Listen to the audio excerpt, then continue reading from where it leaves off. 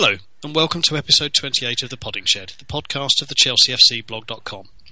Following our meek surrender of a 2-goal lead against Southampton last week, a result so bad for Saints it resulted in Nigel Adkins' sacking, we somehow managed to hang on to the fruits of arguably our most promising 45 minutes of football of the Benitez interim period to beat Arsenal in a match for which the term game of two halves was surely invented.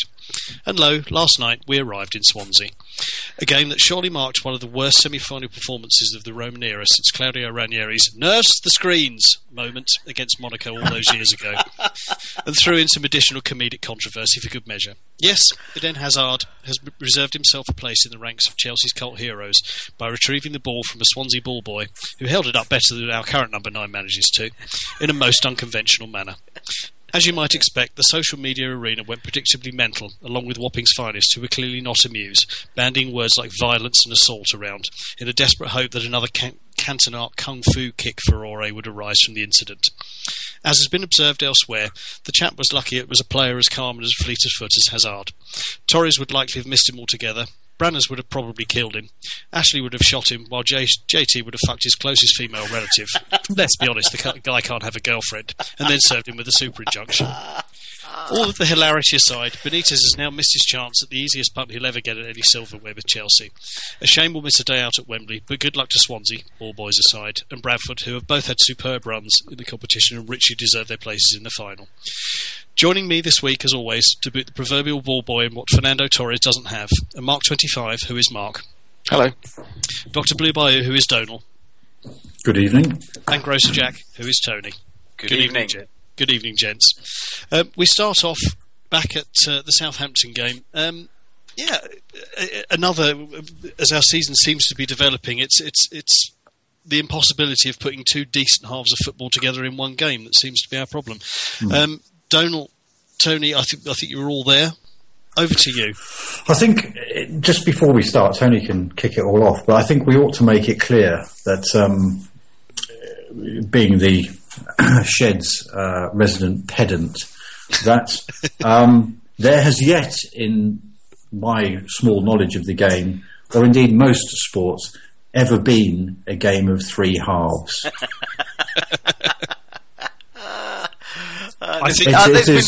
To say something is a game of two halves, is one of those football cliches that needs to be taken out and shot.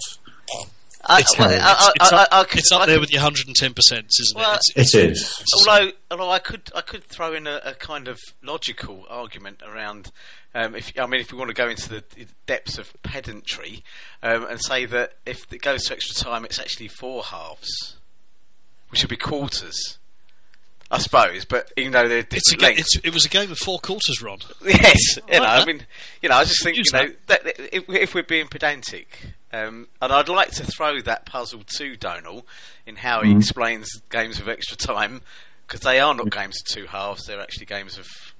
They're games of 4 periods. 4 periods, then. Okay. Good. Interim periods. Exactly. So that brings Tampax in as a potential sponsor, I guess. Anyway, moving on. Sorry. Lowered the bar already. I've lowered the bar and alienated our female listener. Exactly, yeah. We're down 50%. We've got one half of our listeners. My apologies there to True Blue. We have a listenership of two halves, it has to be said. Right. Southampton, get on with it. Proceed. I shall proceed. I had high hopes in this particular game. I thought that in the first half, it was a drudge of a game. It was up there with the QPR. It's just the first half. You were sitting there thinking, "This is just Wednesday nights aren't suiting us." No, and the people were going on about the poisonous atmosphere. There was not a poisonous atmosphere. There was no atmosphere.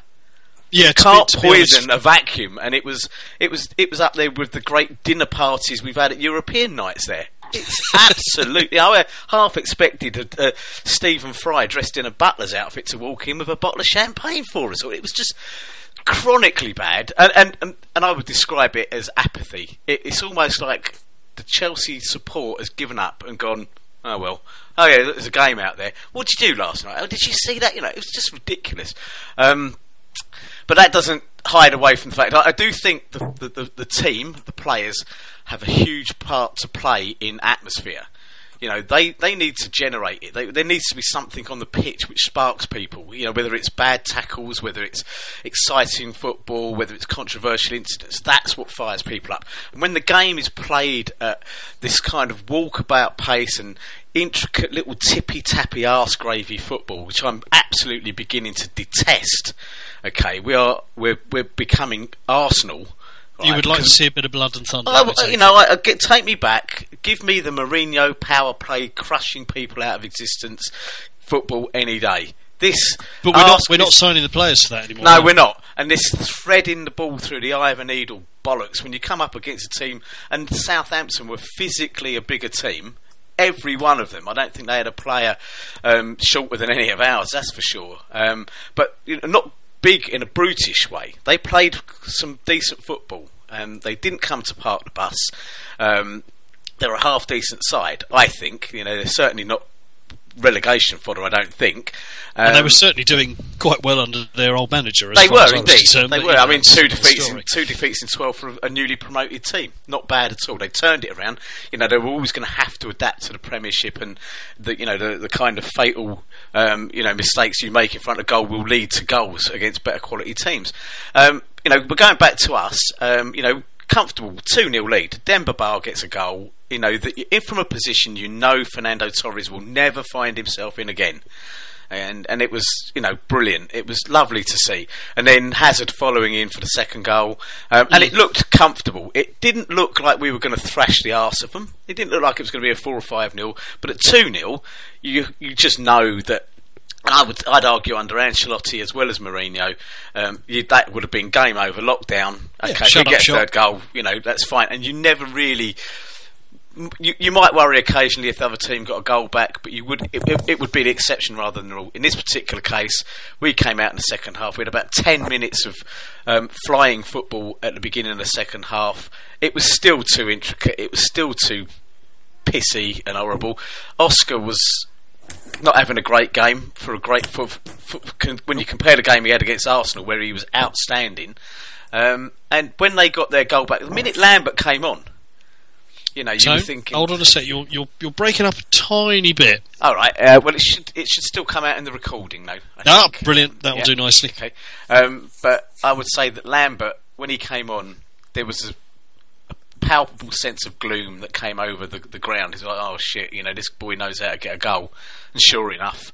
Yeah, he changed the game, really, didn't he? He did. The only problem with the notion of it coming out in the recording is, on the basis we can't hear what you're saying, we must be answering things that actually you haven't said. Yeah, I shall use the miracle of guesswork, I have to say. Yeah, I shall use the miracle of text technology. An evening for the non sequitur. Yeah. All I'll say is that time to prune the roses. Yeah, it could be intriguing. I think that Peter Cech could have done sorry to start on you there. Give your what's it a tap, so to speak. Donald, do you want to just chip in with your four penneth? Yeah, I did. Generally, I don't really disagree with Tony. I think the atmosphere was a bit flat. But I thought they did reasonably well first half. Southampton didn't offer masses. But, weren't shocking or anything like that. But, we sort of got on top. And as you say, with a 2-goal lead, 2 goals is always, there's only one thing worse than a 2-goal lead, and that's a 1-goal lead. But, I did sort of have it in my mind, what if they nicked a goal after half-time? But I sat there at half-time thinking, well, surely, we've got enough about us to see the game through. And... when Lambert came on, you just sort of, and then he got the goal. And then I thought, well, it's going to go one of two ways now. We're going to wake up and push on and finish this job, or it's all going to start falling to bits a bit. And sure enough, we didn't, as has often happened this season, when we get a bit of pushback from the opposition, the lads they don't seem to quite have that cohesion. They're still too easy. I mean, I drone on about this every week, but they're still too easy to pass through. Barcelona, God help us, we don't want to mention them too often, but they've shown that the secret to this, if you like, intricate attacking football is that you get the ball back quickly and you get the ball back high up the pitch. And to do that, you have to be able to press. Yeah. We, for whatever reason, do not appear to have a team that can press consistently throughout a game. There are some times in some games where they do it.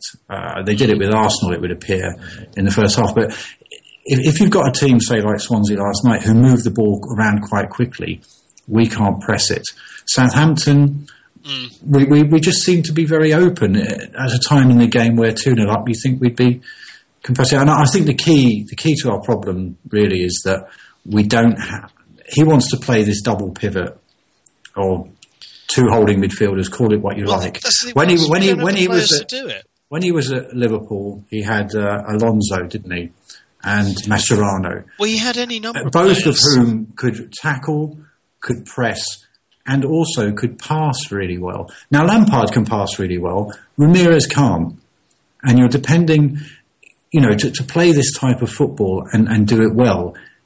As Tony says, you have to pick the pass. It was noticeable when Luiz moved into that position.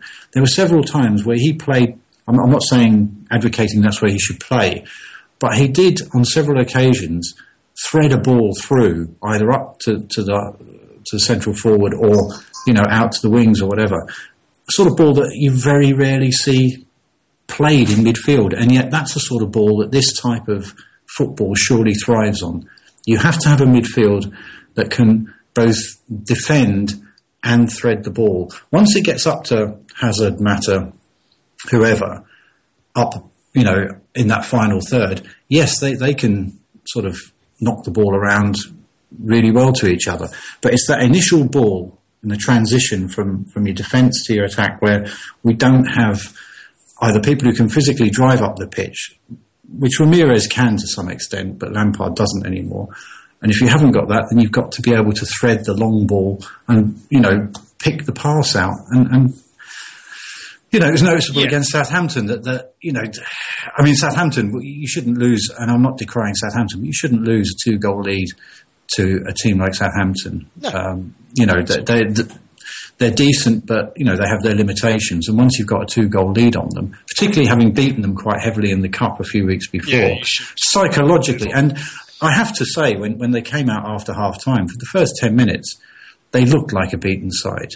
The body language was all, it's a cold Wednesday in London, let's just, try and keep the score down and get out of here. And as often happens in a lot of these games lately, they seem to sense, like QPR did, like some of the other teams, they somehow sense around about the hour mark that there's a game there to be won. I don't quite understand why, but, that's... I think that's right. What baffles me is that we're continuing with this sort of, too deep in midfield where we haven't, without Mikel. Mikel's the only one that can really play there as kind of his natural role. Then the rest of the time you're slotting people in, and if you're slotting one person in next to the guy who plays there as a matter of course, that's fine. But if you're putting two people there that don't play there naturally, it seems a bit strange to me. It's worked in places. The half, we'll talk about Arsenal, but the half against them, which was Ramirez and Frank, which was absolutely fine. It worked well, but that's where there's limitations to it. That's where a team sits off and is sluggish.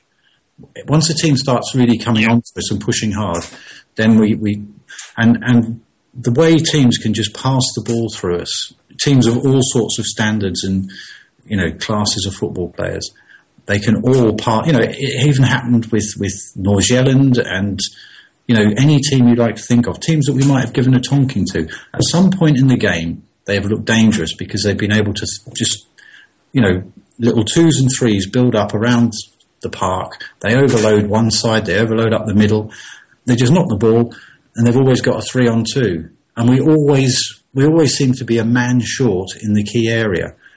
I don't have enough tactical nous in football. I don't have a chalkboard at home. I can't do much with a couple of bottles of ketchup other than put them on my chips.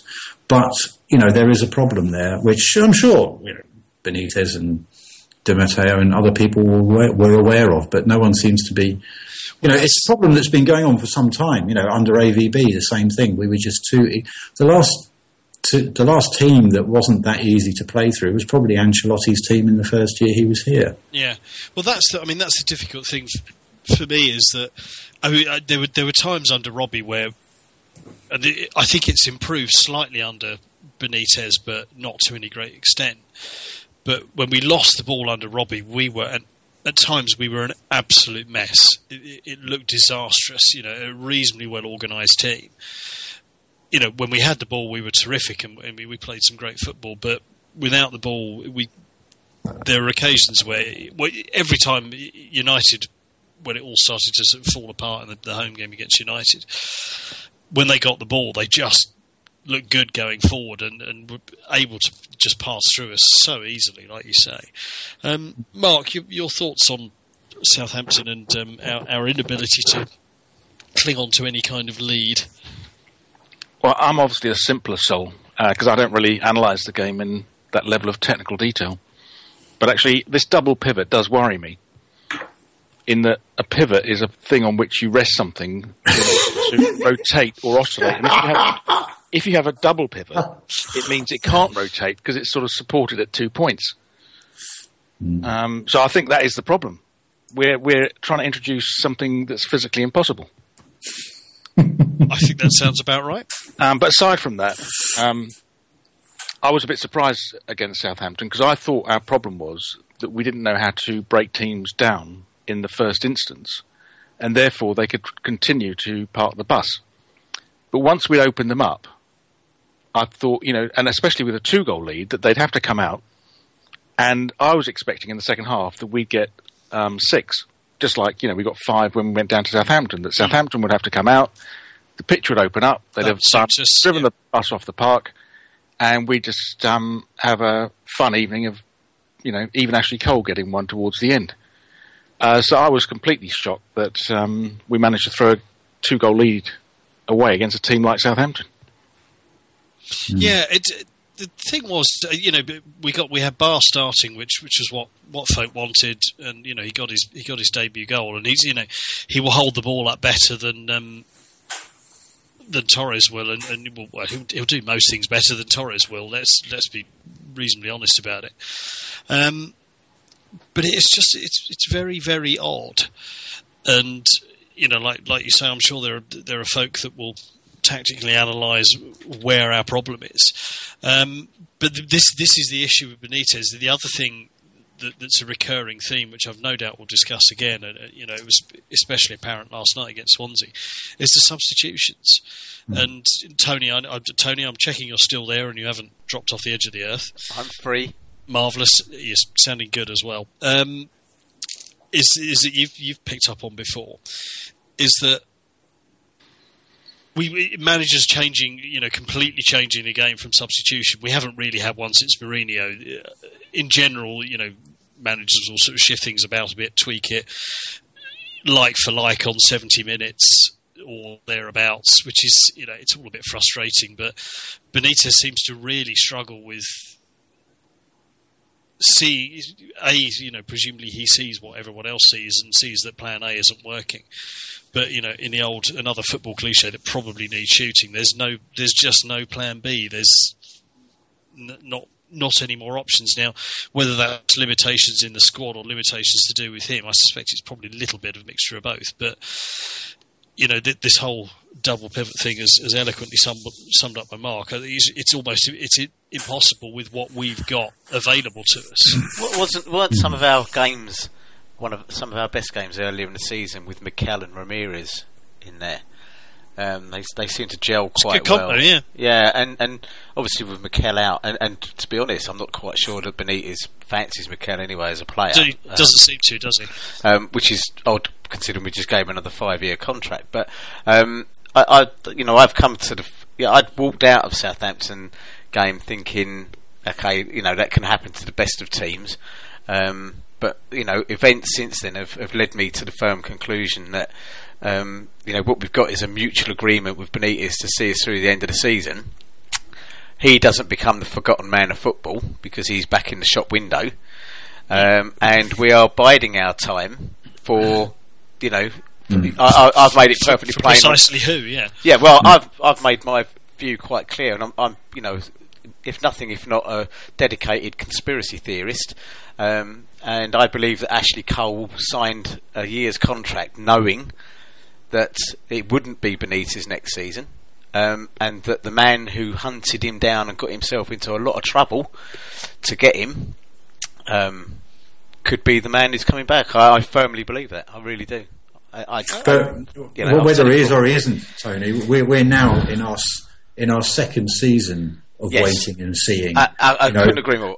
What should have been... but we won the European, last season, everything, and eternally grateful, etc., etc.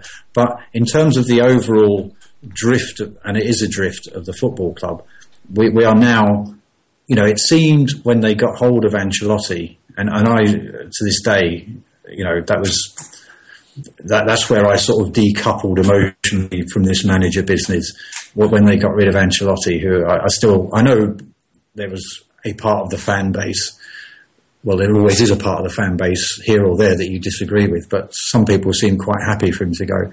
I thought to get a manager of his quality, we had someone there who they could build something on. Yes, that second season wasn't great by any means. Yes, he didn't win us the Champions League, but I thought there was a man of experience who players responded to and something to build on. Since then, we've had AVB in, turfed him out. Di Matteo, I fervently tried to believe that he was going to be given a proper run as a young manager and they were going to let him build the young team. But deep down, it wasn't a shock when they got rid of him so quickly because they obviously never wanted him there.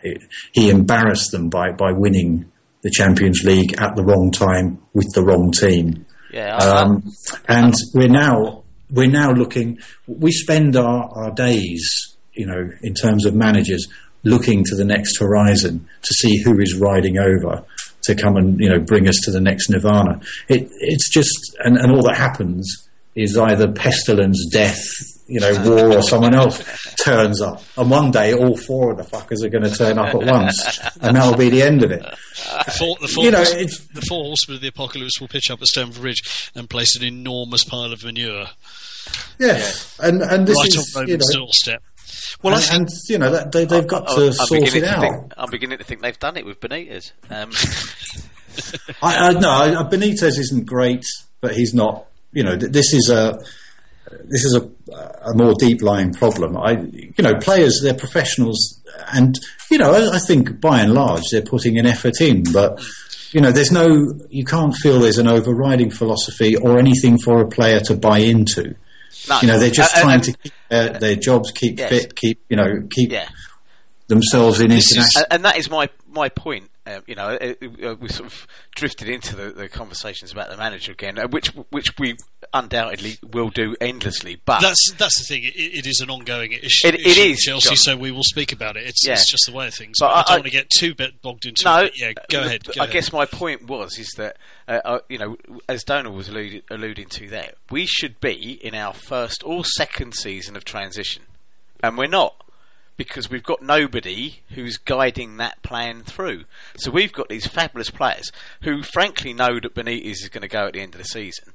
There is no strategy there. There is nothing to say long term this is what we're going to do, because let's face it, since Roman Abramovich took over in 2004, there hasn't been one. We've done it. I think the comment came out when we sacked RDM. Presumably, we've got a replacement lined up and a plan. And you could almost see people dropping to the floor with laughter, like those, like the robots in the Smash adverts. It was just what? I think this is the problem, and I'll try and summarise it, and we can shift on and have a look at Arsenal. But you're absolutely right. This is the whole business of it. If you use Barcelona as an example, which I know is it's a ridiculous, they're a one-off, but Cruyff went there with a vision in mind. He had an ethos to him, and said, right, this is how I want things to work. And it took them an awful long time to build it, and they went through managers, and eventually, they hit the peak with Guardiola.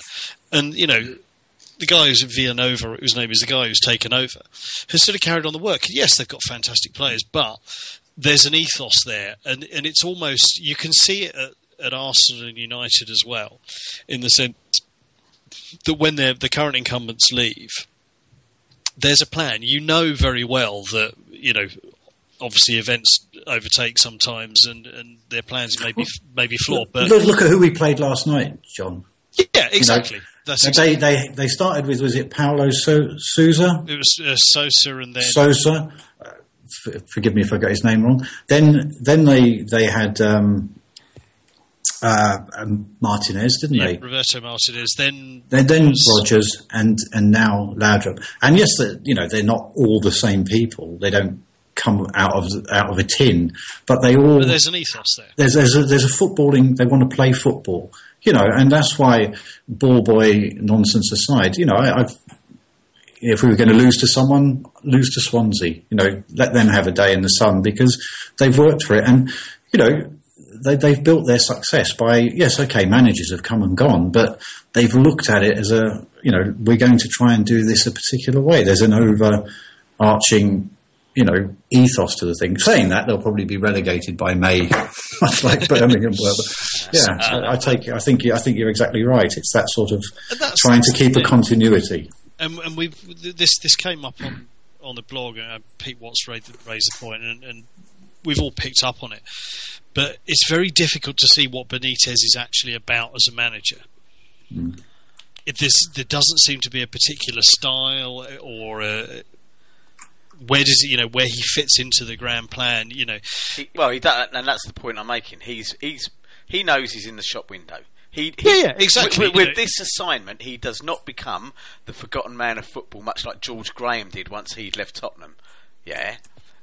Or like Alan Pardew. I know we're not comparing. I'm not comparing. No. I agree entirely. Yeah. But my point is that I don't.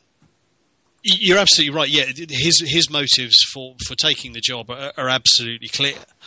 And if you remove all of the Liverpool baggage and take all of that stuff away, if his style of management and his style of football, if we're led to believe that Roma wants his Barcelona Mark II in Southwest 6, you just wouldn't have picked a manager like Benitez, irrespective of all the baggage. It's one of the, it's like it's sort of kind of a Spanish Dave Bassett. It's like, why would you employ him if this is what you're aiming at, even if it's just the interim to keep things ticking over? It just doesn't make sense. The problem is he is handling himself quite well. I mean, I thought I don't know if you heard the interview when he was interviewed by TalkSport after the game last night.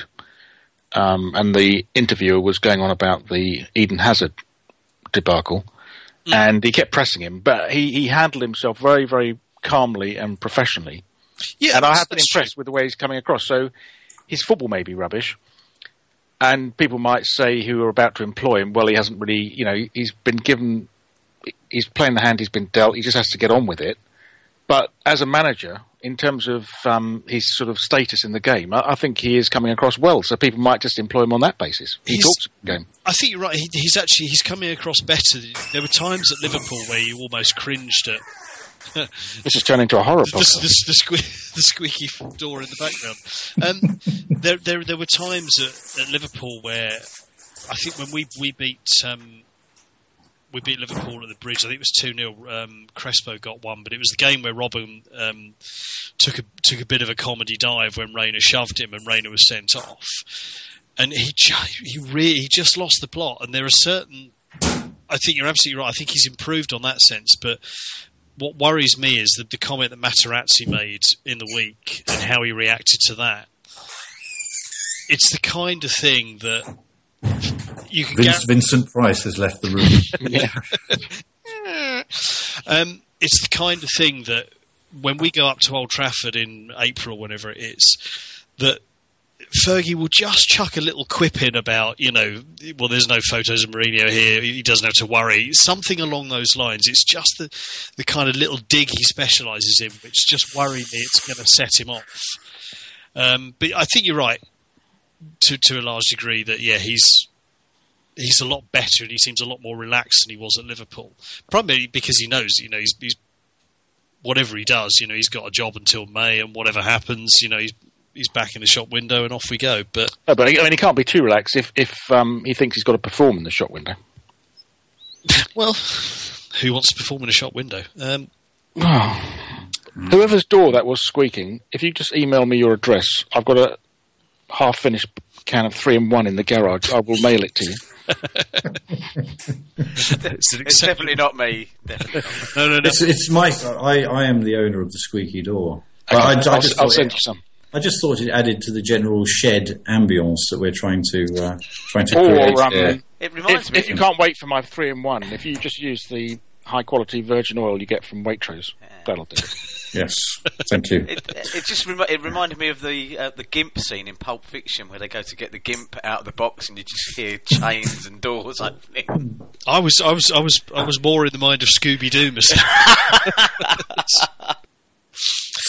Anyhow, I think we do we move on to Arsenal if anyone has. I think the only thing I'd say, Benitez, there are issues, around what is he trying to do, etc. But then he's also having to play with the squad he's got.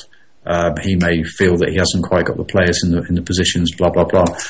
But perhaps some of what's happening is just the sort of thing that happens when you have, a young team that's been put together, really this season, perhaps has had to switch its playing style, mid-season, blah, blah, blah. I'm not trying to make excuses. I'm just trying to, offer a few thoughts. And that these sorts of failings are perhaps the sort of thing that happens when you're trying to put all these elements together. Quite a lot of talented players who, by and large, seem to put the effort in, but it's just not quite happening at the right moment in the right way for them. And, this sort of inconsistency is perhaps part and parcel of that.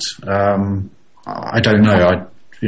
I think we have to stop comparing everything to the Mourinho years because we're in a different situation and a different stage of development and so on and so forth. That's true, but it's the benchmark by until Frank, whether it's looking increasingly unlikely now, but until someone comes along and kind of matches that success or gives the club its sort of aura of invincibility back.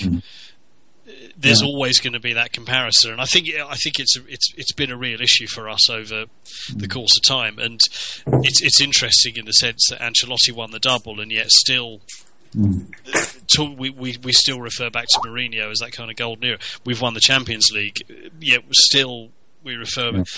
It's almost like nothing will slay the ghost until either he comes back, which whether we think is likely or not is anyone's guess, but.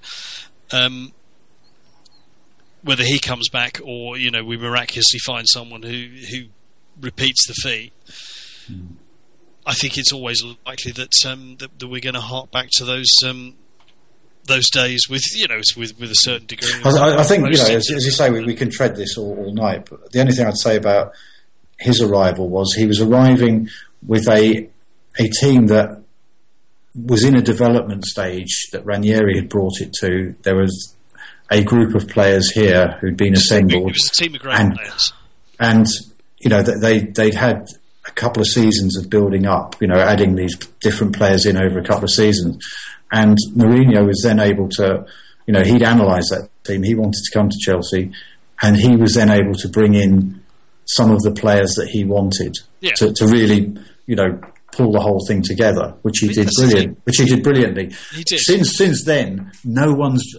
and this is not anti-Mourinho, this is just where we are now, and the problem we have is no one's really had that luxury since of that's right.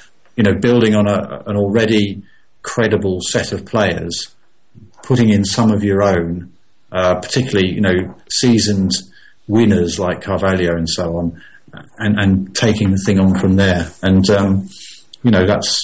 that's going to be a problem on into the future. I think that's a good point, actually. It could be that Mourinho's greatest skill is not actually in management or whatever, but his skill is in identifying the tree with the low-hanging fruit.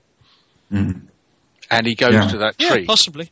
And then takes all the fruit and then leaves the next person, like Rafa when he goes to Inter Milan, with a few mouldy apples stuck halfway up the tree.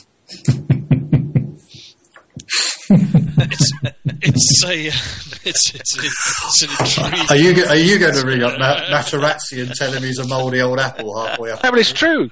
No, I think Mourinho is just an opportunist. Yeah. I think, listen, he's a very good manager, but yeah, I think there is a degree of truth in that he pitches up.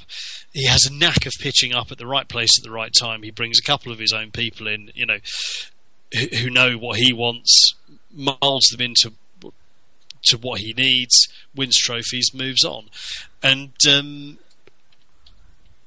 it's interesting in the sense that Real Madrid has a sort of a kind of an ethos about it. It's not quite Barcelona, but it has a kind of an ethos about it, and he's done well there, and kind of seen Guardiola off out Spain to a degree, but it's all starting to, the wheels are starting to come off now, and where's his next stop? And for me, the current crop, and I think we've got to round this off, we do need to move on to Arsenal, but for me, the current crop that we have now would benefit with a couple of, a decent midfield enforcer, another striker, and one or two little tweaks elsewhere. And it's absolutely ripe for someone like Mourinho, for Mourinho to take hold of it and say, right, now I'm going to turn you into winners. Because it's a promising side, it's a very good squad. I go back to if you look at it from a purely business perspective, from a CEO or an owner's perspective, it's a massive revenue generator. It will be. Yeah, I think you're right. Actually, yeah, Mourinho is box office. Absolutely. Wherever he goes, he creates. So something about his arrival creates, well, whatever you choose to call it. But yeah, he's absolutely box office. There's no question about that. Right. We can ramble on about managers again another time, which I'm absolutely certain we will do. Arsenal. Time, John, to take us up the Arsenal. Indeed, yes, indeed. So, yeah, we were without a home win for through the whole of January. The game stayed on despite the snowfall in London, which was encouraging. And yeah, it's slightly surprising. Neither Tony or I were there. It should be. Yeah, absolutely. Well, nor was I. So maybe there is. It wasn't a Wednesday night, but we weren't there. I'm not sure whether it's the fact it was a Sunday or whether we weren't there. We've still got to work that one out.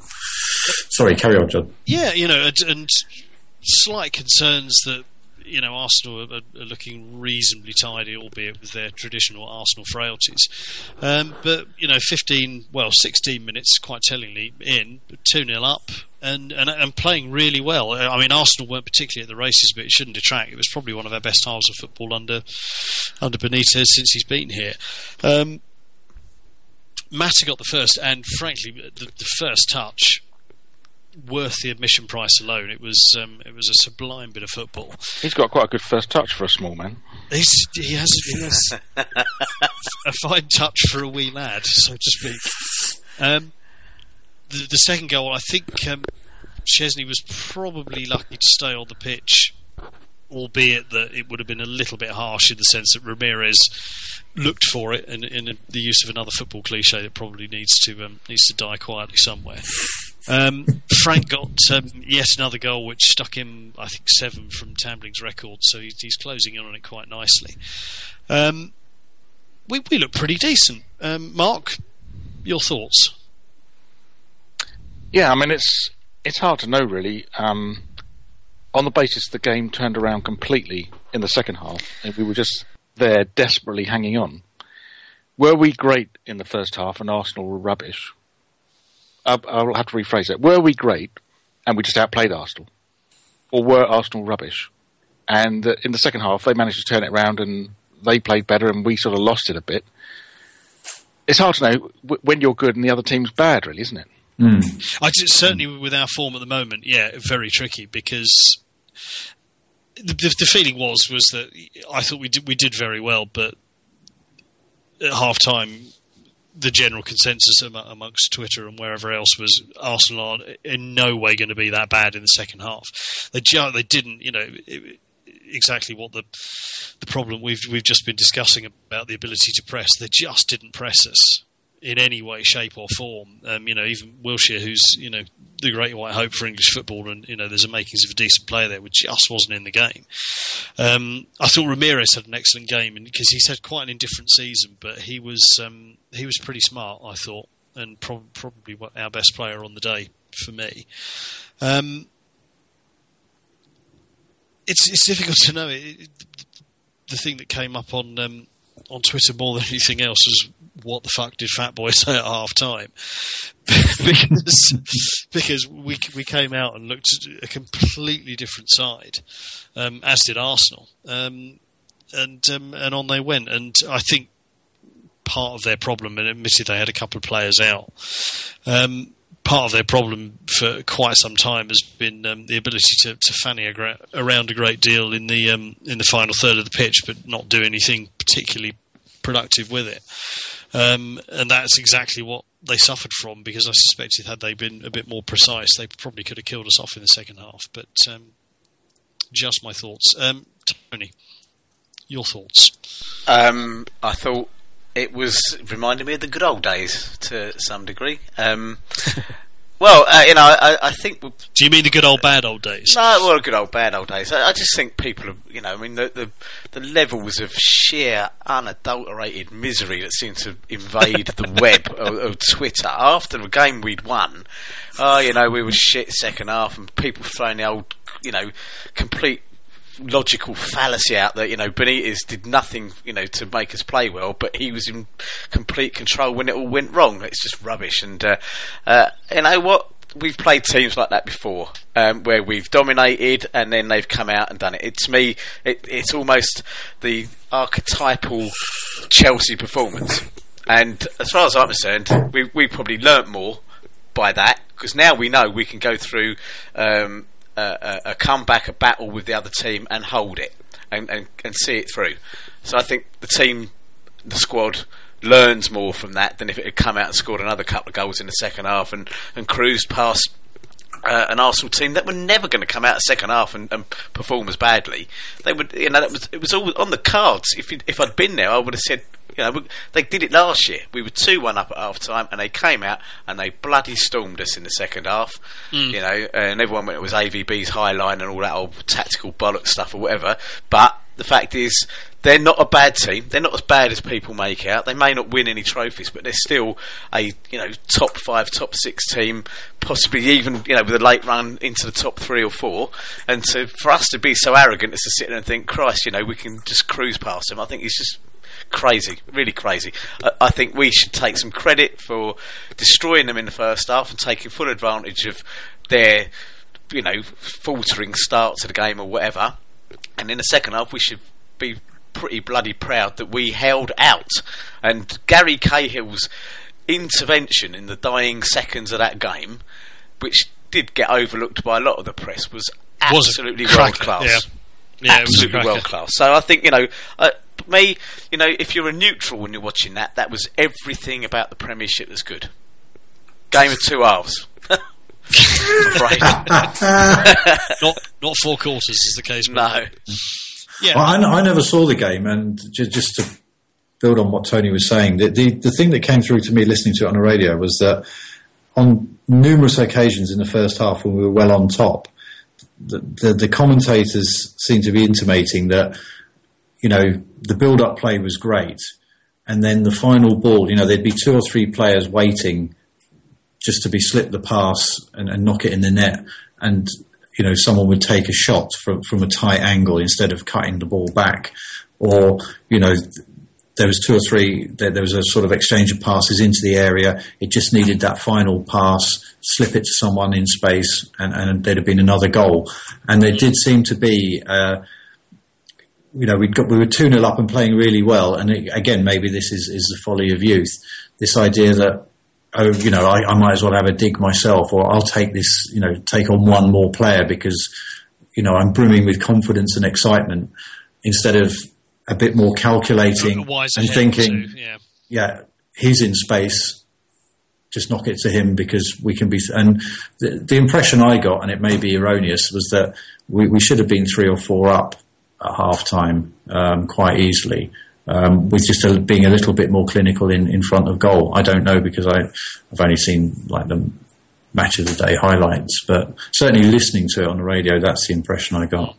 Well, we should observe, to kind of couple up with that point, for 80 minutes we were playing the Invisible Nine formation. Yes. Which, and I think that this is not that Benitez needs to say a great deal to annoy the faithful, but his suggestion that he played a huge part in the win or whatever it was well, enough said. Just to pick off, as we are proving that we are live on a regular basis, Joey Barton has just tweeted. I hasten to add, I don't follow him. It's been retweeted. Just written a piece for tomorrow's Times. The mind boggles, frankly, but we shall we wait with bated breath to see what it is. Anyway, back to the chase. Just one more thing on Arsenal. Yes, it was bloody freezing that day, and I would like to raise a motion that bobble hats are banned from football grounds. In that, I don't mind the bloke in front wearing a hat to keep his head warm, but why does he have to extend it in height by 6 inches with some ridiculous bobble that obscures the goal at both ends of the pitch? Was this a proper Hoxton bonnet, as it's known? I wouldn't know about that, but I mean, they were everywhere. They were very prevalent. And a very Nordic, a sort of Nordic look. Would you describe it as that, Mark? Well, I just describe it as a bobble hat. I think you can picture that. And I'm not unusually short, I'm not unusually tall, I'm of average height. So if an average height person is in front of me and he sticks another 6 inches on top of his head... I'm just talking for the listeners who may not live in the more fashionable parts of London like I do, and maybe of a certain age, that when you say bobble hat, people normally assume the sort of more traditional beanie type hat with a bobble straight on the top, so that the gap between the bobble and your skull is merely the thickness of the wool of the hat, or the polyester or whatever mixture, and your hair. Whereas the Hoxton bonnet, Nordic style of hat, which usually also has some sort of ear things and a couple of strings hanging down very often, is designed to actually sit on the head and then come to a sort of bit of a point, which then may well have a bobble which either goes straight up or hangs down to one side, and so on and so forth.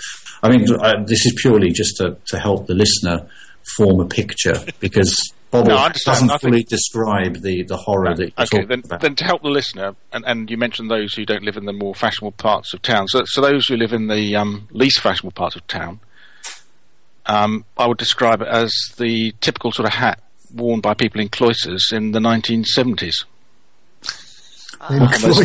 On their skiing trips. Sorry, I thought you were referring to monks. No. That's where the Royals go skiing. Where the Royals used to ski. Sorry, I thought you were talking about your days in the monastery. We won't go into that now anyway. I think it's a valid point. I think it's as everyone corrects my mispronunciations, I may, and obviously Roberto Di Matteo could help us out here, being Swiss.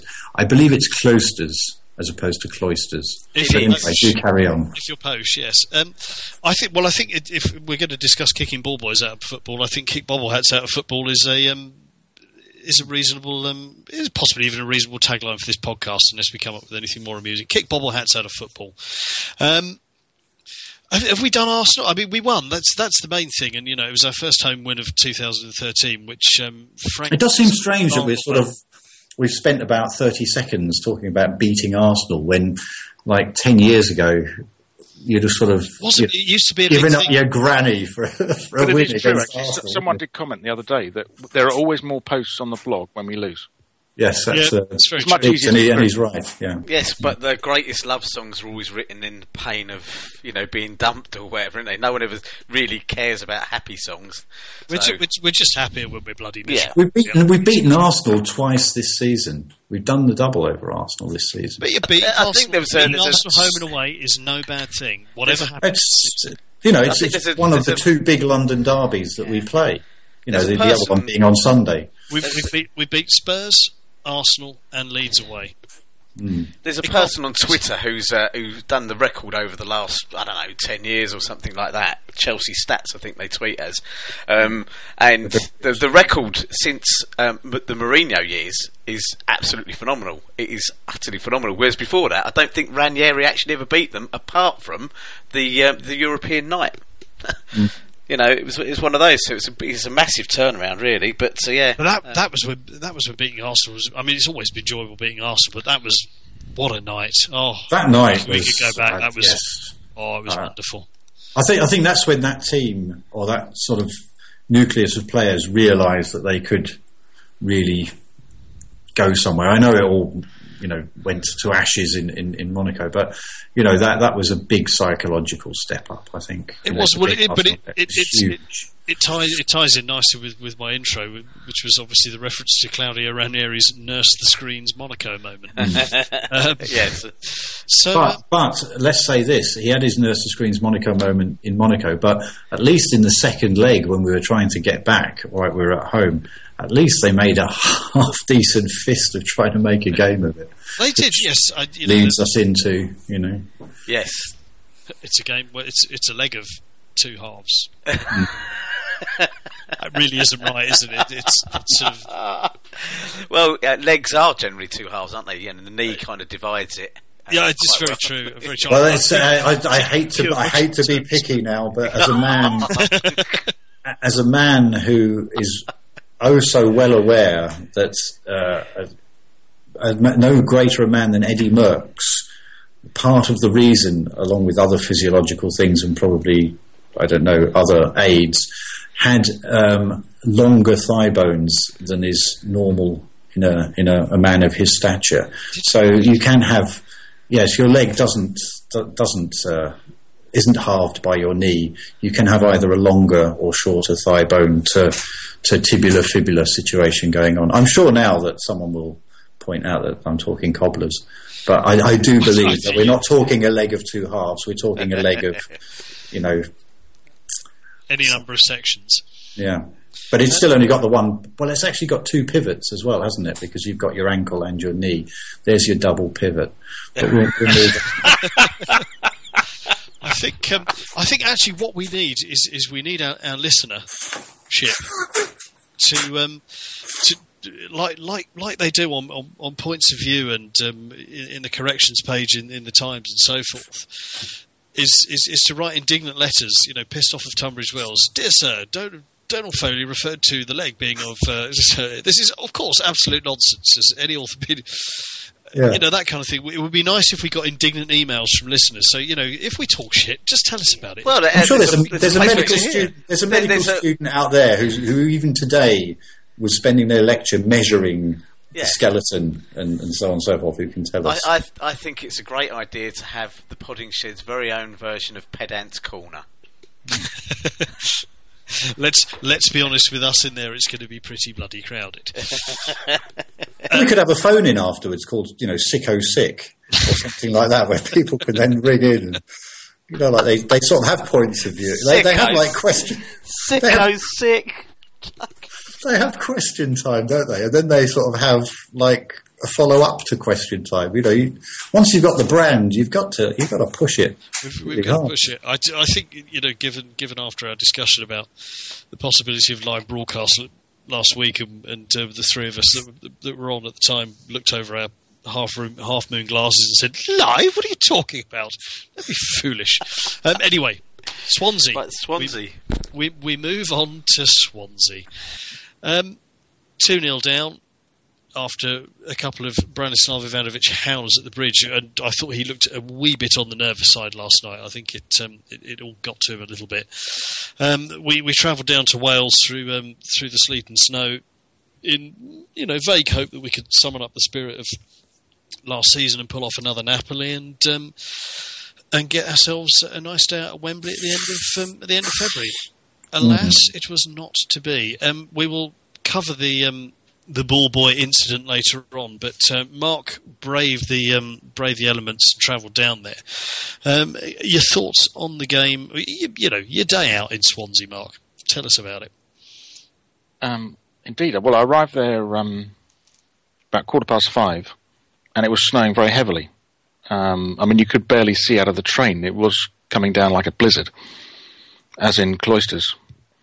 Or should I say Cloisters?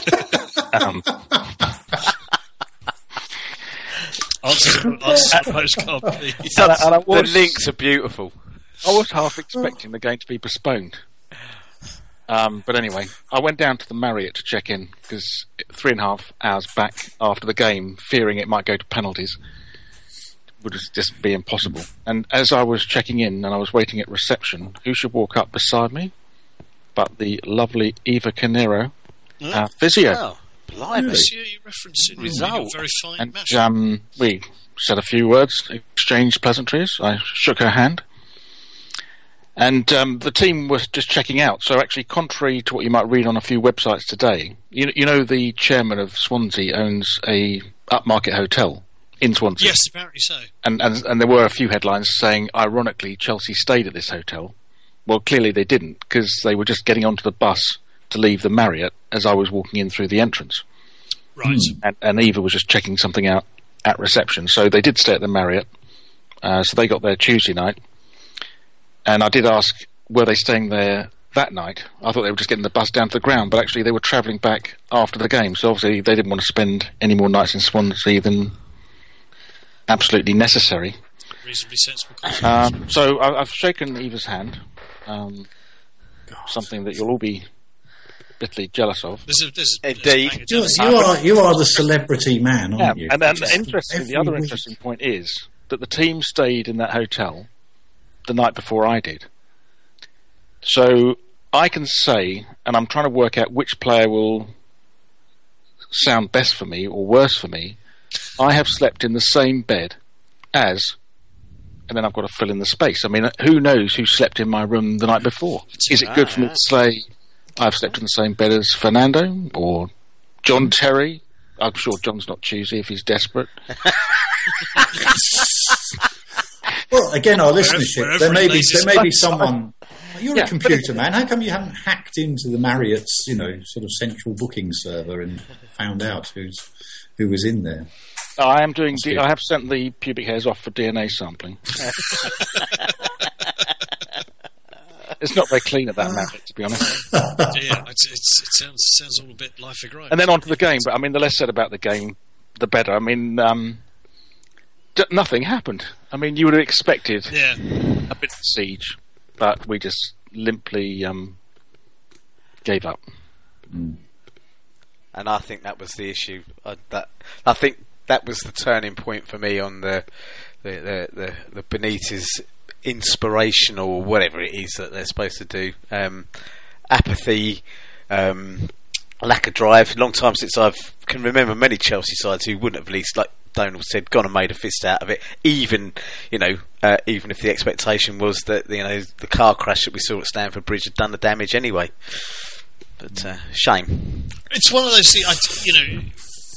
When you look, the painful thing about all of this is that you don't really, it's not like it's long in the past that we managed to pull off miracle of all miracles, that Champions League win, with some remarkable games along the way, and it just feels like a very, very long time ago when you watch games. Appreciably, these things happen, but when you watch games like last night, and Swansea over the two legs, we put in a decent performance in the first half of the first game. Blew it, Ivan blew it, and they scored, and we just really haven't given an account of ourselves over the last three halves. So it does exist of the two games. Yeah. And interestingly, there are two legs. There are two legs. And each leg has a half, as we've just agreed. So that's why there are 2 halves. 4 halves. 2 halves to each leg. So 4 halves, 2 legs. We could. I think my chief. I was having a little bit of a rant on Twitter last night, but I think I didn't notice. I honestly believe that we are going to saddle ourselves with being the worst champions of Europe ever. We have now lost or been knocked out or failed to make any real dent in 5 out of what originally started as 7 trophies that we were up for. The 8th being, of course, the Europa League that we've dropped down to, which is a bit like, at our golf club we have the Dennis Bishop Trophy, and if you lose in the first round, you drop down to the Dennis Bishop Plate. So it's a catch-all for the people who are shit at golf like me. And to me, it's just, have you ever won it? No. There you go. I'm emulating the very football team that I've. as we're sort of circling around body parts and so on this evening, when you say the Dennis Bishop Plate, is that sort of some denture type thing mounted on a bit of marble? His old, but he had one tooth knocked out when he was young, so he had this sort of plate with a single tooth on it, something like that. Is that what it is, or are we talking like a piece of porcelain? I've never got far removed from Dennis Bishop at any point. Or is it the plate that was in his head where he got shrapnel in the war? I've never got far enough to actually find out, because I'm a great sulker. Once I'm knocked out, I can give a shit about the rest of the competition. Really, I think you need to report back next week on what exactly is the plate, Dennis Bishop Plate. Yes. And are you being entered into the Dennis Bishop Memorial Egg Cup this week? Exactly. We need a third. We need a trophy for you to win, mate. I'm pulling for you here, but that's a third tier competition. God. I guess the point I'm making is that last night seemed to sum up that, we talked earlier on about the fact that, as a transition season, we've pretty much blown it because there's no strategy. And we just look awful. I just think that we watch games like that last night and you think, a goal, an attempt on goal, some attempts on goal, a plucky display from Swansea who held out or whatever in the end, but they had nothing to really hold out against, and I just think that when you look at it, and I just want to make the point here while I'm knocking Benitez, of course, I think the first we've now failed in 5 of the 7/8 that we could have gone for. 3 of those, of course, Robbie. We failed in the Community Shield. We got ourselves knocked out of the Champions League, which we were already knocked out when Benitez took over for his last game. And of course the Super Cup. I mean, now it's the League Cup for Benitez and the World Club Championship. But even so, you would have liked to have thought. We've not really given a great account of ourselves. We've had the odd individual decent game, but in terms of the competitions as a whole, we've not given a decent account of ourselves. Actually, the worst part about last night is we can't even blame Torres. No. I didn't see the game. I had to work late, so I had to suffer. Talk radio. I mean, I don't mind. Sam Matterface isn't bad, but and I'm a Chelsea fan, I believe. But what came across from the whole commentary was that it was just so flat. Fair play to Swansea. The first 20 minutes they played possession football almost to prevent us really getting at them, but they just didn't seem to. There seemed to be a genuine surprise from the 2 guys commentating on the game how little. And the first sort of 20 minutes said, okay, fine, maybe you don't want to sort of go gung-ho in the first 10 minutes, have them go up the other end and score, and then it's all over. So you bed in. We're expecting, a bit of pushback now from Chelsea and, up to half-time. Nothing happened. Okay, so they've got through. There's 45 minutes of football, plenty of time to score a couple of goals. They're going to come out after half-time. They came out half-time. We're to the hour mark now. They're really going to have to make some changes, and they kept sort of, expecting something to happen, and it never did. And then we ended up, the substitutions were sort of Luiz for Ivanovic and, Bertrand for Cole, It just wasn't enough. At some point, they should have you would have thought they'd have taken one of the holding midfielders off or pushed him right up, taken one of the defenders, thrown them up there.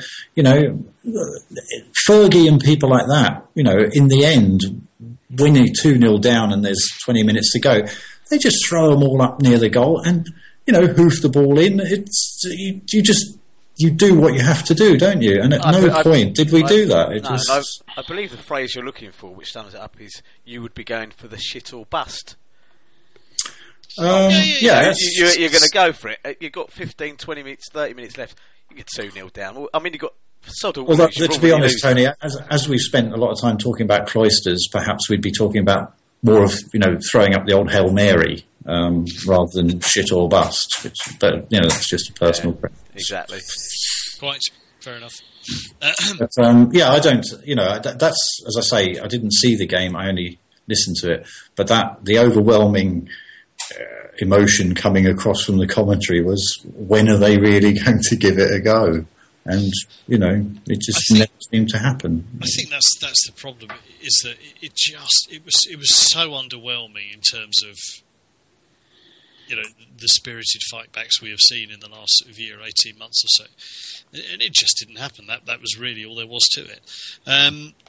And again, not getting at Benitez, but my understanding is he likes to play a very disciplined, structured game. There were stories when he first came about how, Steven Gerrard came off the pitch having had one of the games of his life, and Benitez would take him to one side and mention a missed tackle, in the first 5 minutes or something that everyone else had forgotten about.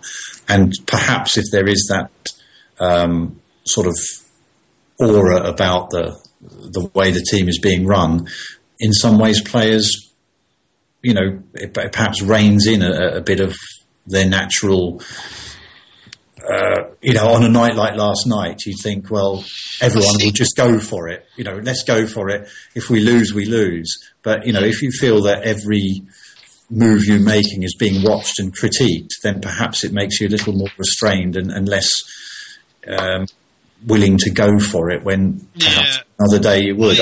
I don't know. That's just. I think actually, as a Benitez analogy, I'm not going to get dragged back onto the whole issue of managers and so forth. But I remember he one of the times when he was criticised for taking Gerrard off, and the Liverpool fans were less than impressed with it. It was a Merseyside derby.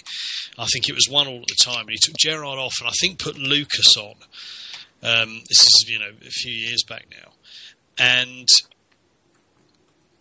Lucas basically made the difference. Gerrard was running around like you would expect him to in a Merseyside derby, and was giving it his all and had a good game. But he took him off, put Lucas on, and Lucas basically created the winner, fairly late on. It might have been Dirk Kuyt that got it, but I seem to remember what you're talking about. Yeah. And Benitez said, sometimes you need head as well as heart to win games like this. And I thought it was actually, I don't regard the guy as a manager, but I thought it was actually a very sensible, quite a good thing to say. And I actually thought about it last night, and I looked at us and I thought, hey, we don't have head or heart here. Yeah, that was really what concerned me. Was if we're putting it in a Ray Winstone Cockney film type way, there was no arsehole there. It was just devoid of any real.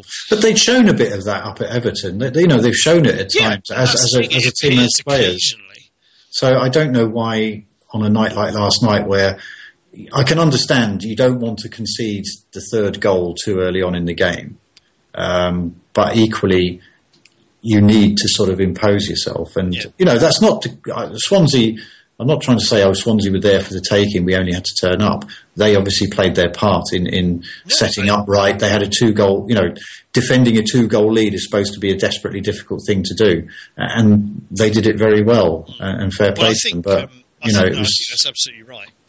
I think they were exceptionally good over the two legs, and you would sort of feel for Michael Laudrup if he's found himself on Roman's shortlist of potential managers of the performance like that. But they were brilliant. I thought Ashley Williams over the two legs, as individual performances go, you'll rarely see any better, because let's be truthful about this. Whilst we have our problems at the moment, shutting Chelsea out with the talent we have on the pitch over the two games, that's no mean feat. No. Yeah. I mean, Ashley Williams, of course, should be should be dead. Obviously, he should be serving time or on bail or something. But it should be. Yeah, so it's Robin van Persie that should be dead, isn't it? Yes. Yeah. I digress. So I think that's the concern. I think what we're about to talk about actually overshadowed two things. It overshadowed the really poor nature of our performance. And it overshadowed Swansea's achievement, which I thought was pretty good. And we should credit them and credit them often, because they played very, very well over the two games. And tidy outfit. So yeah, they were, and it's the whole. did they create a great deal? Not a huge amount, but they took their chances where they came. And isn't that what we used to do? Well, exactly. Yeah, I mean, it is difficult to say that they didn't really look like scoring up at the Bridge that much, and we handed them the 2 goals. And of course, last night they didn't have to come out and attack. But had it been 0-0 going down there, with us, with a chance of the away goal, would they have played of course, they'd have probably played a different style, and you don't know if they would have scored. But that's it. Yeah, that's the test, isn't it? It's how would. It's the 2 howlers that changed the whole nature of the game. And to be fair to Benitez, he wasn't responsible for that. And that's just one of those things that happens. But it changed the whole nature of the contest. He was responsible for the performance in the second leg, and it was just abject. It just didn't work. It must be something. How did you find the Marriott? Did you get a decent night's sleep, Mark? Yeah, I used my sat nav, and no. I was just wondering whether there was something. Set that one up perfectly. Something in the air conditioning, in the Marriott that might have induced some sort of, dreadful inertia into the team. That was really what I was driving. Well, I did speculate on the blog today because when I spoke to Eva, it was quite a long, in-depth conversation. It delayed the bus leaving. I mean, that might have been part of the reason they were half an hour late getting to the ground because Eva just wouldn't leave me. Yeah. But she said they were in the hotel having their pre-match. She didn't even say pre-match meal, it's just their pre-match. But I would be fascinated to know what that was. So I said it was probably a very large portion of lasagna with some heavy red wine. Because that's butter pudding to follow. Yes. So that's how they played. So, but I don't know. It could have been the sleep. Yeah. The reason I mentioned bread pudding is that famously I played rugby at school in one time, and I remember one game we was for a lunch before we went off to the game. We were served, whatever the first course was, and then we had this bread pudding. And while it added 14 stone a man to the scrum, it meant that we couldn't actually get from one side of the pitch to the other because it was just weighed down by this enormously heavy bread pudding. I digress, which I never normally do. That's quite all right. That's quite all right. We will move on to the talking point of the game. Now, I think we should acknowledge that there are many, many things that lead us to believe that football has truly eaten itself and disappeared right up its own arsehole. This was just... I mean, it was hilariously funny. Not that some folks saw it that way. But the absurdity of seeing a ball boy who was frankly, he's a ball man. He's 17 and a half. He's old enough to be fight in an army, and Christ knows what else. Yes. Could be taking a bullet for Prince Harry over there, and now someone will ring up and say the army never ship people out till they're 18 or something. Doesn't matter. We've reached the point where he clearly dived on top of the ball and was evidently either instructed or took it upon himself to waste as much time as humanly possible. I think Glenn Hoddle actually picked up on something earlier on that happened earlier on, like 10 minutes earlier in the game, where the ball rolled past him and he could have quite easily stopped it, and he sort of strolled back, picked it up and rolled it back slowly to the goalkeeper. So, and if his Twitter feed is actually genuine, had said earlier in the day, they want time wasting, or I'm there to time waste, or whatever it happened to be. Hazard obviously was a little aggrieved, and I would suggest that if you're going to start screwing around with a professional footballer who has a reasonable degree of drive to win, as they all do, that starting to screw around with him and laying all over the ball, you deserve absolutely everything you bloody well get. Hazard clearly toe pokes the ball out from under him, despite the footage that Sky spent merrily showing over the aftermath of last night. Footage has now become apparent that he clearly did kick the ball, because you can see the ball popping out from under this stupid little arsehole. a huge, great fuss over nothing. And obviously we've had the usual Twitter storm. We've had journalists pulling all over it and using words like violent and assault and God knows what else. Apparently, there are various police forces dealing with members of the public who've called and made complaints, and frankly, they just want to go and fuck off and die, as far as I'm concerned. Because these must be the same twats who ring up the ambulance when they've got a nosebleed and shit like that, and fill up accident and emergency when their toenail drops off. Absolute bunch of shithouses. I'm not keen, as you may well have gathered. So all in all, just a little bit of a strange occurrence. Hazard public opinion seems to be sort of kind of tipping his way, because people seem to have found out that this kid is the heir to a vast amount of money and is clearly a bit of an arsehole. But people are also probably now watching the footage. I listened on the radio, and you've got the term ball boy, so you think of some 10, 12-year-old kid. You hear that Hazard has kicked him. So you have this image of a ball boy holding onto a ball, and this muscled Belgian fella walking up and just giving it. And they were outraged. Of course, talk radio, always completely understated about everything, rolled into outrage straight away. So I had this vision of some appalling nonsense having gone on. And it was only when I got home from work, it was actually this morning, because I was home so late, I just went straight to bed, but I watched it this morning, and like you say, he patently is lying on top of the ball, and he doesn't kick him, he sort of toe pokes the ball out from under him. I think the point is we are talking a his race. Foot barely leaves the ground. It's not a swing. His foot is about an inch off the floor, just so his studs don't get stuck, and he gives it a little dick. We're talking a man who comes from a race of people who used to pride themselves on lying on top of a ball and letting 15 New Zealanders absolutely welly the living shit out of them, but they'd never move off it until the referee blew for a penalty. These are men who understood the word rucking, and there he is. A bloke toe pokes a ball out from under him and he's rolling around. It sounds terrible. You listen to a report on the radio, they talk about Hazard kicking a ball boy, and you think this has gone out of, players are getting out of control. And then you actually see the incident. A ball boy is supposed to retrieve the ball and give it to a player. When I actually saw it happen, Hazard runs after the ball and he gets to the ball at the same time as the ball boy. The ball boy doesn't need to go to the ball because the player's going to the ball. A ball boy is supposed to retrieve a ball when it's a long way away from the player who doesn't want to be running in that direction. Hazard runs straight off the pitch after the ball as it goes off, and the guy sees him coming and bends down and picks up the ball just as Hazard gets there. Yeah. In the interest of balance. Turns his back and either tries to get away or trips over or falls over deliberately, lies on top of it. And Hazard at that point, fair play, he should have just put his hands up and turned to the referee.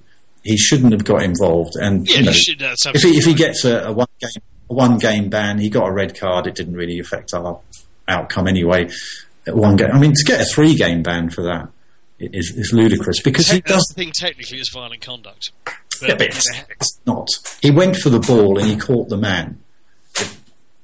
That's he arguably caught the man. He makes full contact with the ball and then takes the man. And it comes back to Chris Foy's game management. Chris Foy must have been aware what was going on. He is responsible for game management. Game management includes what is going on around the pitch. I think that's a very good point. In the sense, we've had our recent history with Chris Foy, and it was quite clear that there was time wasting going on, and it just needed a word in someone's shell, like say, look, get the word out, pack it in, and it was just. In the end, he had to send him off. The players have to stay away from ball boys and other people. They can't. All right, Rio Ferdinand can go around kicking female stewards, but generally, players have to stay away from. You don't do it. So you have to establish that, and perhaps in the end he had to send him off. Fair enough. If he has to serve a 3-game, but any talk of adding on to that, Oh, no, it would be ludicrous. If the FA are going to sit down and watch what actually happened, they can't possibly say that he deliberately aimed a kick at the guy. He obviously pokes the ball out from underneath him. So if they do add any more onto it, and to me they should probably cut it down to a game anyway, we would tend to suggest that there are these stages, aren't there? The incident happens in a game, the initial reaction, the hyperbole, the statement about whether or not the police are going to get involved. Then, has the Prime Minister actually spoken about the incident yet? We've still got that to... Well, he was off... He's off talking about Europe or something. He's in another ski resort, Davos. Am I pronouncing it right, or is it Davos? Wasn't he a Dalek? But, it's just cooking up. As someone, one of the...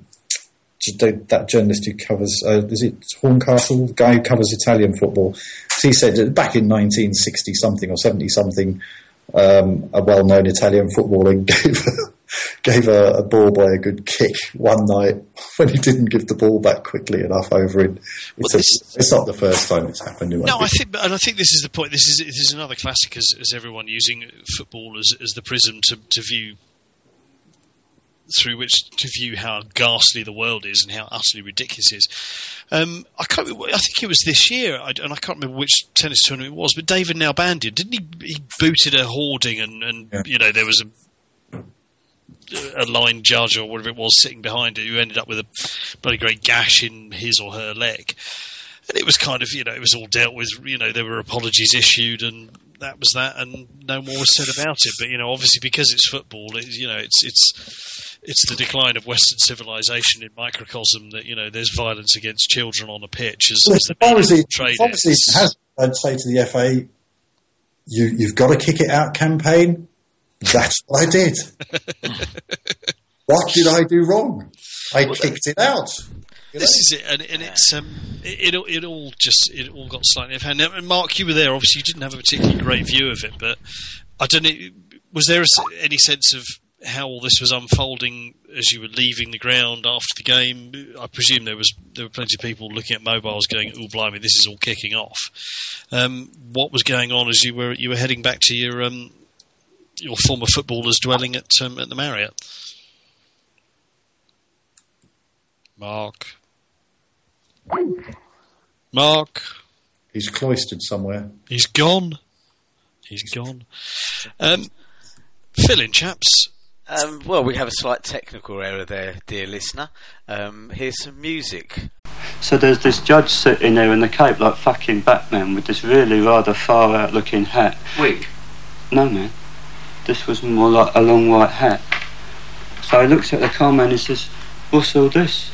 This is a court, man. This ain't fancy dress." And the carman looks at him and says, "You think you look normal, Your Honour? Can't give him 2 years." Sorry. I'll jump in and fill that. I think I very much. I just hold a second. I think Mark may actually be back. No, he's not.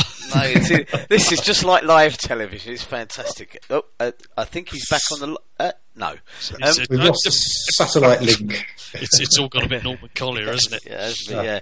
The dangers of broadcasting from Benghazi. Absolutely. I think Mark is back online now. Hello. No. Mark. Earth to Mark. There's a lot of big. C-3PO's on, but Mark isn't. hang on a sec. His capsule has circled round behind Uranus. We've lost all comms. Yeah. Hello, speak to me. I'm calling him back. Let's see what happens. Yeah. Okay. Gone. Mark, are you there? This is the perils of live broadcasting. All I can hear is beeping and untoward sounds. Listen, we'll leave those beeping and untoward sounds in the background. Tony, fill in. Be the test card. As you well know, I very much adopted the Nevin stance on this one. Pat Nevin was pretty heroic. He was exceptional today. He really gave the BBC Breakfast sports guy, some. He gave him both barrels, didn't he? He did. Let me answer the question. It was like a great episode of Question Time or watching Paxo destroy somebody. It was very good. I had a little tete-a-tete through Twitter with George Riley, who is the sports presenter on 5 Live Breakfast, because I was so infuriated by what I heard whilst showering this morning, which was, Eden Hazard, Bully Boy kicks Ball Boy, etc., etc. And they brought on this little old Welsh lady who was in the crowd. Now, you bear in mind that a lot of people would be waking up to that news and thinking, whatever, this sounds interesting. And the story that was given, but bearing in mind there was no mention of poor, unfortunate Darren Potts, who spent the night in hospital having had a nasty head injury. Let's talk about this Ball Boy. Now, she described him, bearing in mind I'm adopting the stance of somebody who perhaps doesn't know about football, because this was echoed when I went into work, that this footballer, basically she said that he went to give Hazard the ball. She was right there. She went to give Hazard the ball, but it was very slippery and icy around the side of the pitch, and he slipped over and fell on top of the ball, and the footballer came in and kicked him. I was like, and it was audible gasps in the studio. I went fucking berserk. I said, hold on a minute, let's have some balance here. Go and watch it, because what you've done, right, is you've given an absolutely false representation of anything remotely like that. She described him as a little boy. Now, if someone, my mum or my nan might have described me as a little boy at 17, to my hideous and lifelong embarrassment. But you're not a little boy at 17. He was no Shrieking Violet. And I actually think, like everybody else, it's been blown out of all proportion. They were Mark Saggers, a person I normally like. They're out of control. His response on Twitter was pomposity. Aside of everything else, it was inaccurate. It was one of the most awful things I've ever seen in a football field. Well, no, I agree. I think he should be punished for that. Mark is back. I'm back. Yeah. He should be punished, I think, for misreporting, misrepresentation, and I think he should be forced to make a public apology to Chelsea, because he was saying things about Ron Gourlay and Bruce Buck, and how ashamed they should be.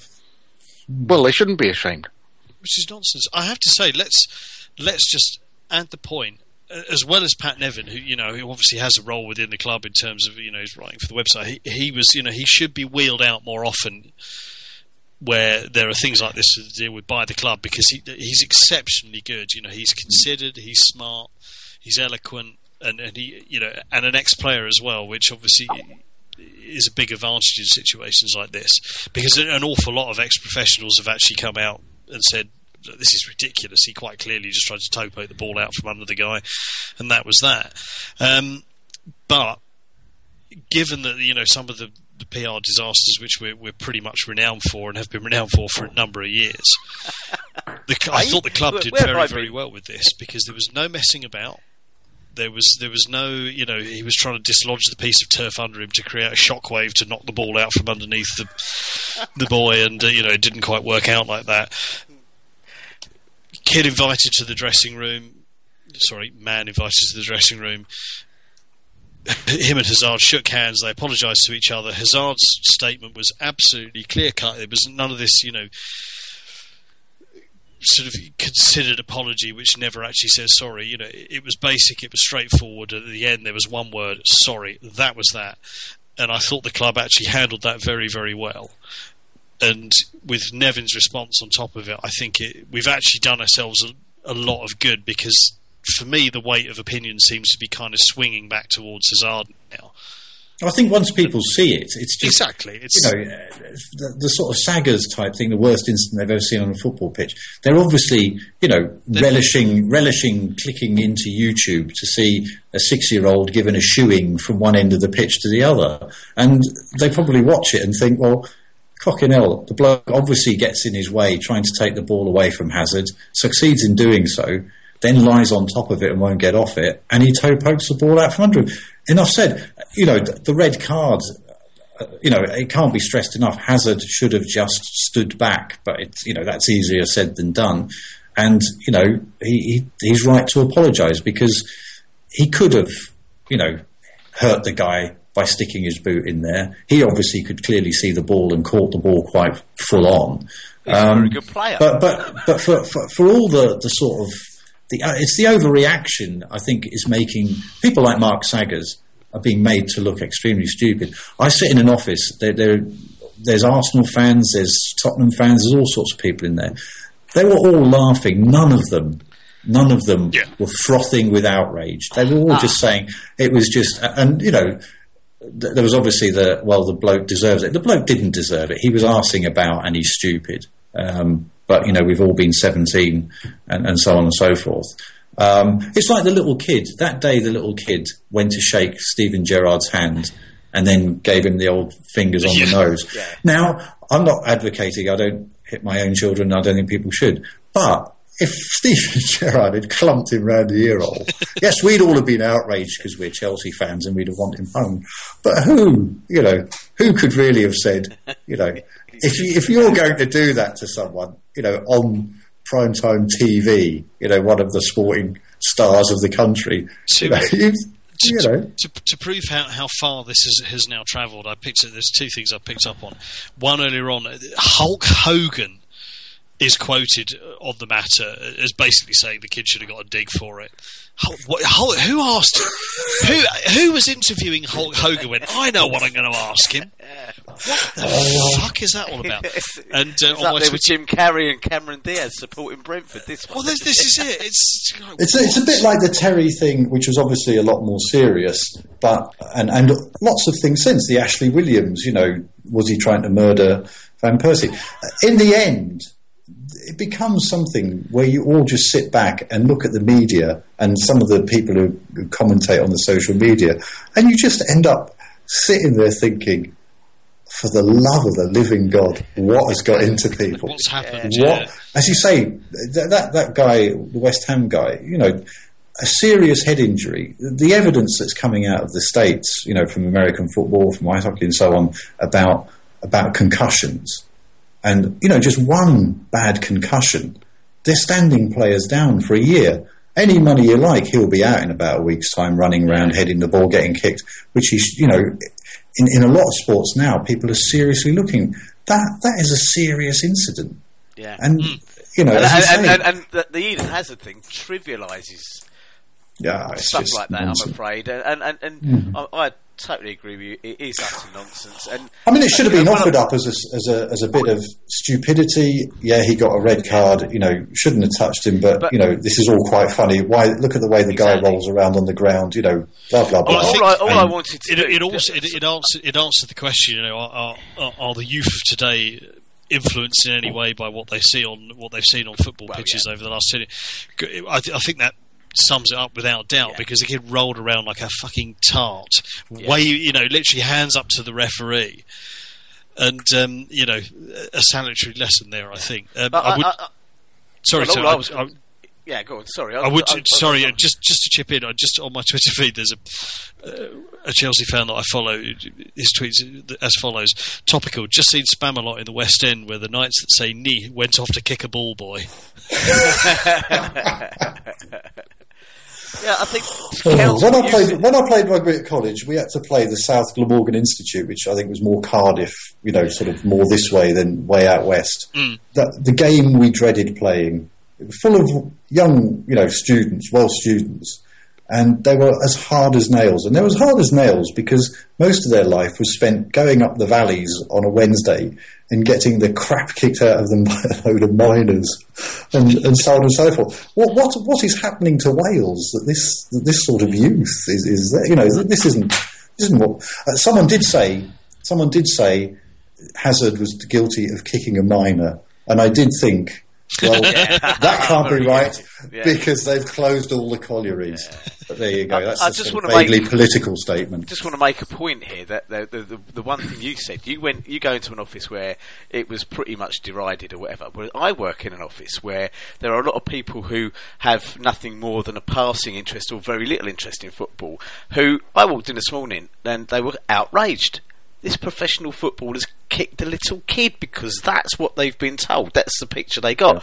And I walked in and I basically, I to the tune of Hang the DJ, was singing "Kick the ball, boy, kick the ball, boy, kick the ball, boy."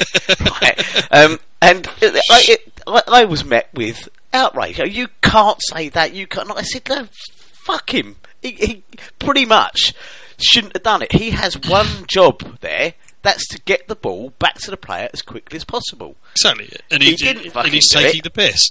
Yeah. And then I went on, because I did steal this joke from somebody off Twitter last night, but you should only be a straight red if the whole of the ball boy goes over the line. That's as far as I'm concerned. Excellent. If FIFA had deployed ball boy technology when they had the chance...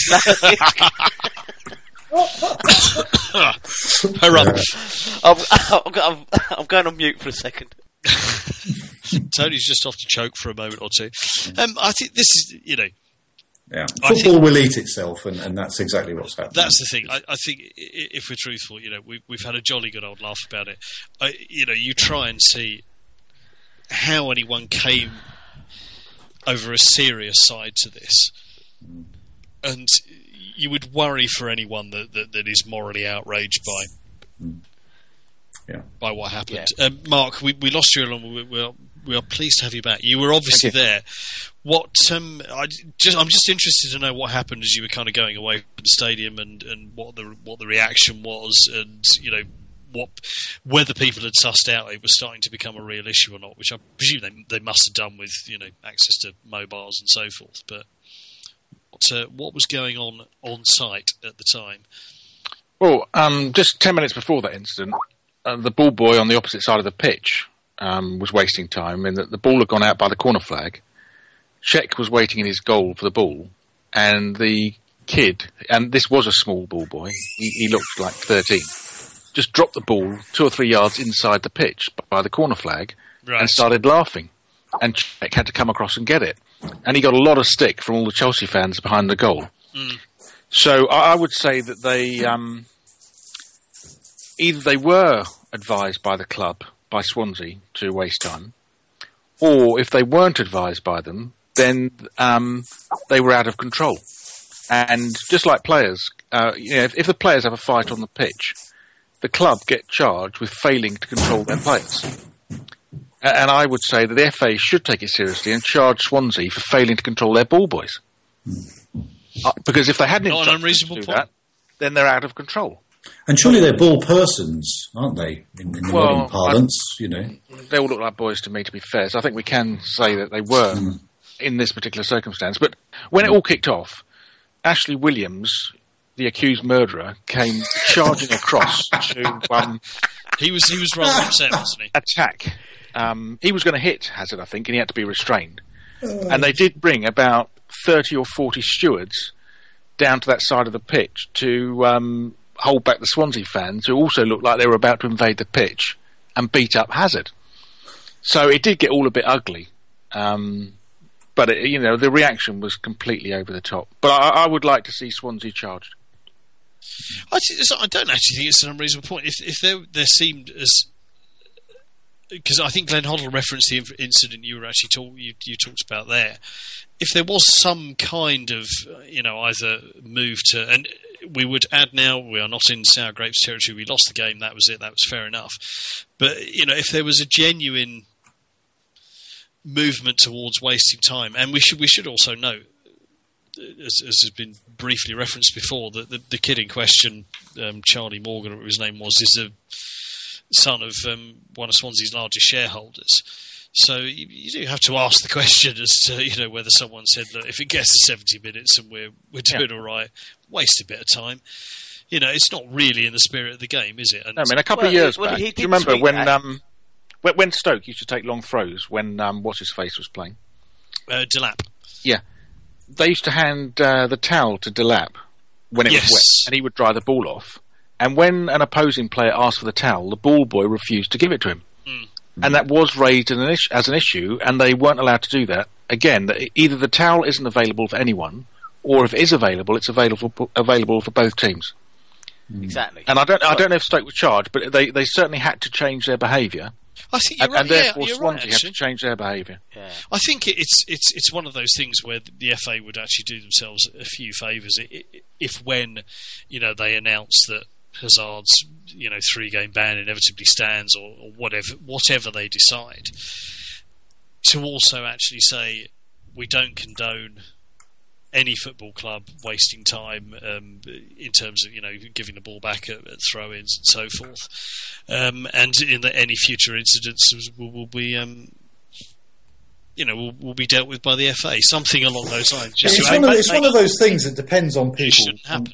It depends on clubs and so on, just being reasonably sensible and decent. In that you also get the opposite thing, whereby some teams have like 100 balls and 4 million ball boys, and as a player you must go to those grounds in that type of game and think, Jesus Christ, when am I going to get a break?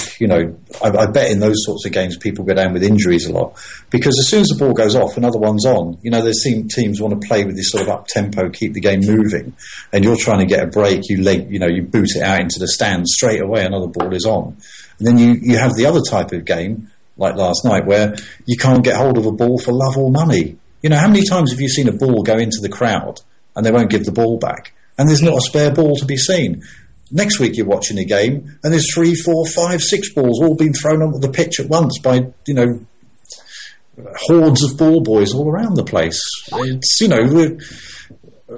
someone needs to, I think some sort of public inquiry, royal commission. A royal commission. I think they should be taught a lesson at Swansea. And you may remember the English rugby team got in trouble for dwarf chucking. And I think those blokes should be sent down to Swansea and chuck the ball boys 10 yards into the pitch to show them what it means to actually chuck something back. I believe if you stood for Parliament on that basis, you would probably get a few votes. But it comes down to game management. Chris Foy and the fourth official particularly, maybe Foy, he's got a lot to concentrate on the game. The fourth official standing there, he can clearly see what's going on. At some point, he should be summoning either someone from the bench or someone from Swansea and saying, "Stop dicking about." Get them to stop dicking about. It's either you or it's them or it's both of you. Either way, we're going to just keep adding time on all night, and we'll be here, into the early hours if this keeps going on. And and for a ball boy like he did last night, he actually went to the ball when the player was clearly going to pick it up himself. Yeah, that has got to be ruled out. That's a no-no. They're saying, well, Hazard shouldn't have gone anywhere near, should have waited for the ball boy to give him the ball. No, Hazard run off the pitch after the ball. The ball was there to be picked up. If he'd run 20 yards down the line and wellied the bloke, fine. But he was following the ball off the pitch. He was perfectly able to retrieve it. And it was over by the corner flag. The ball boy had no business going to the ball. And they've got to sort of just a few basic, simple things. Ball boys pick up a ball when it's required of them by a player.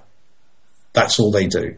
They don't go chasing after balls and lying on top of them and all that sort of nonsense. It's simple. And the referee or the fourth official should be responsible for keeping his eye on that.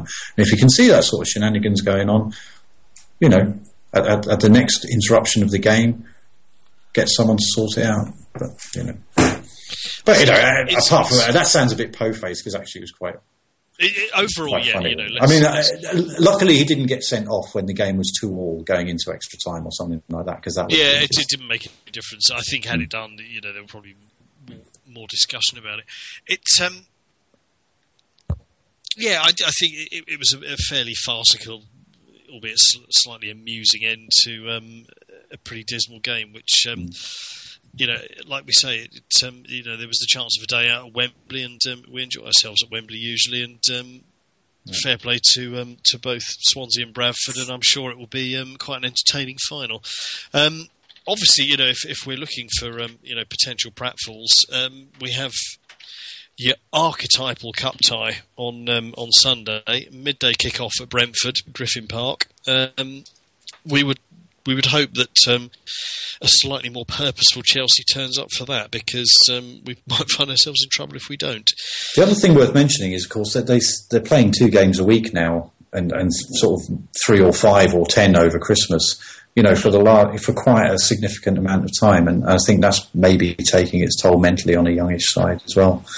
That constant. There's no time to sort of break away and it's 3 games go through your tactics and so on and so forth. Like United jetted off to somewhere in the Middle East after their game the other night, after the game the other night at the weekend, and so they've had a week there.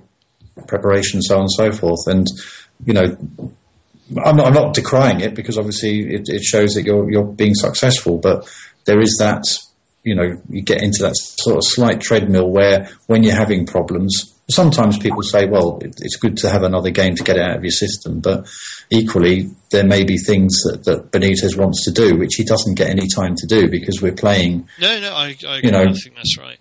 Weekend, midweek, and that's been going on for quite a while. Well, I think, this is the interesting point, in the sense that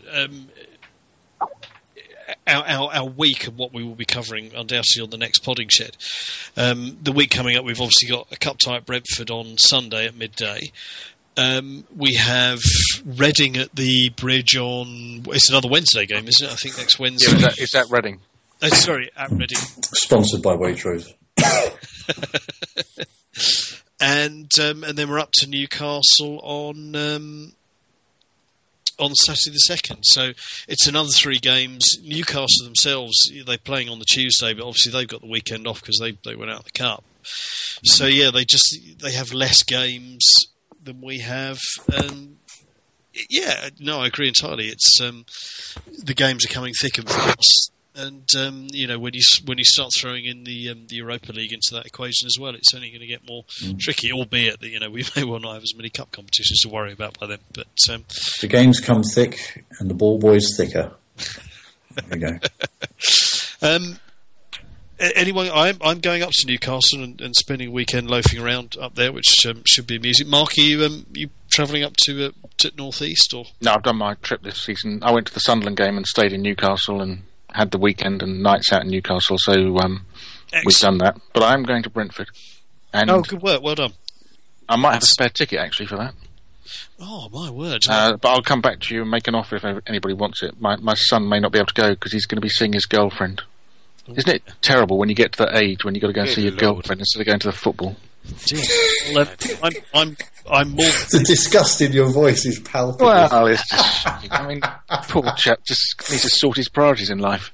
I'm more than game if it becomes available. There's always women, but we very rarely play Brentford. That's the way you should be looking at it. So I've no doubt we will reconvene sometime after the game at Newcastle to discuss what's been going on. Until then, I think we've given our listener a fair amount to chew over on his commute. We were going to say well done to the youth team for coming back 2-0 down against Charlton in the Cup. Indeed, yes, well done. You just have. When you say giving our listeners something for their commute, that's assuming they're working in Swansea, is it? It's assuming they're working at all, frankly.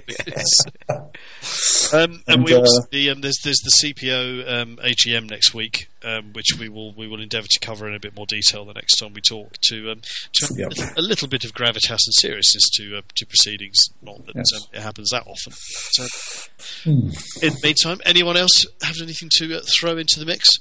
I'm done. Yeah, that's the turkey said. I don't wish to know that. In which case, gents, thank you very much as always. Yes, and very pleasant to speak to. Yeah, thank you. Until we speak again. And next time we speak again. Good night. Good night. Good night.